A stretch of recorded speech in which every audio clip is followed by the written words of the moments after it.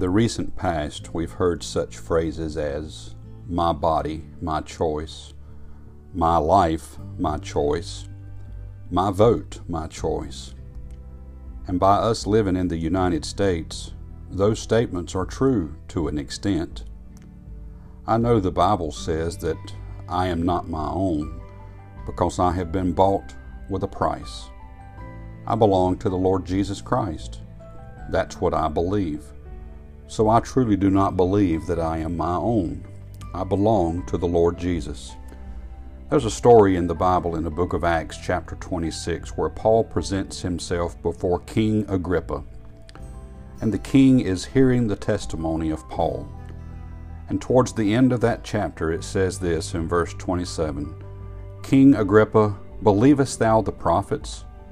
I know that thou believest.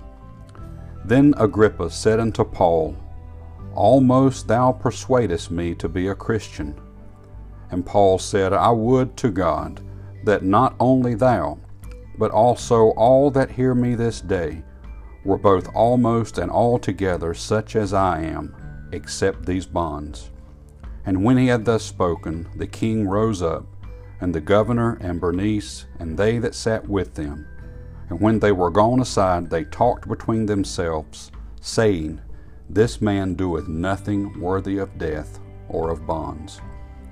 There's a song we sing, almost persuaded, now to believe, almost persuaded, Christ to receive.